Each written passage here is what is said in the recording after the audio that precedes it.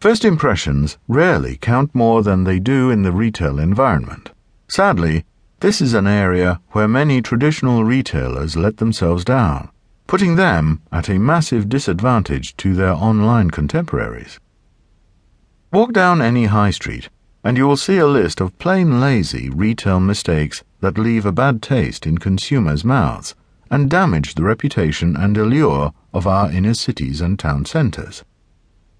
Irregular opening hours, lackluster service, poor signage and tired window displays are all driving your customers online in droves.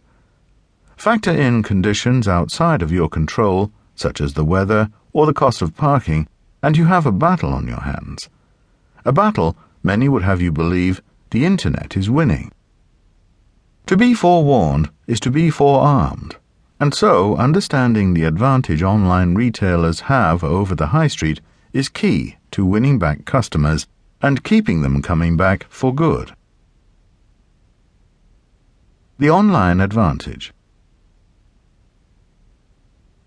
Selling online isn't as cheap or as easy as many high street businesses would believe.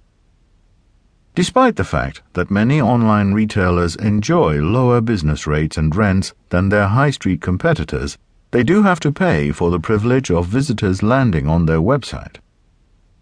Driving traffic via paid search networks, comparison shopping engines, search engine optimization, and email marketing, etc., to a website and maintaining customer loyalty online is an expensive business.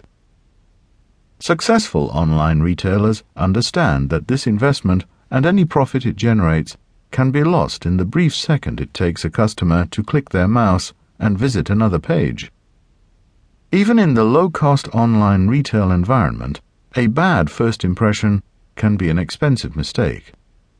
Because of this, online retailers are rarely complacent about how their customers perceive their businesses, investing millions of pounds each year in usability, conversion, and analytics, tracking people from the moment they enter a site until the moment they leave, and even beyond. When a customer lands on a website, what they see is often very different from the reality of the online operation's true situation. A website's front end, the bit the consumer sees, is essentially just a glossy skin pulled tight over several pieces of clever technology bolted together, often very clumsily, to ensure as near a seamless shopping experience as possible. It is very easy to make even the cheapest web-based shopping technology look very professional. Behind the sleek exterior is a different story, but because nobody sees that, it doesn't really matter. Nobody cares what an online retailer's warehouse looks like, where it is located, and whether or not the warehouse team member picking and packing your purchases has had a good wash and shave that morning, or even that week.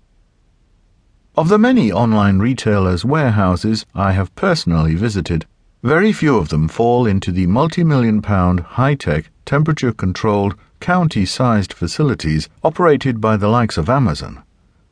Most are freezing-cold sheds, situated on less than salubrious industrial estates in the outermost corners of the UK. But this doesn't matter to the online customer, who will never see this side of the business.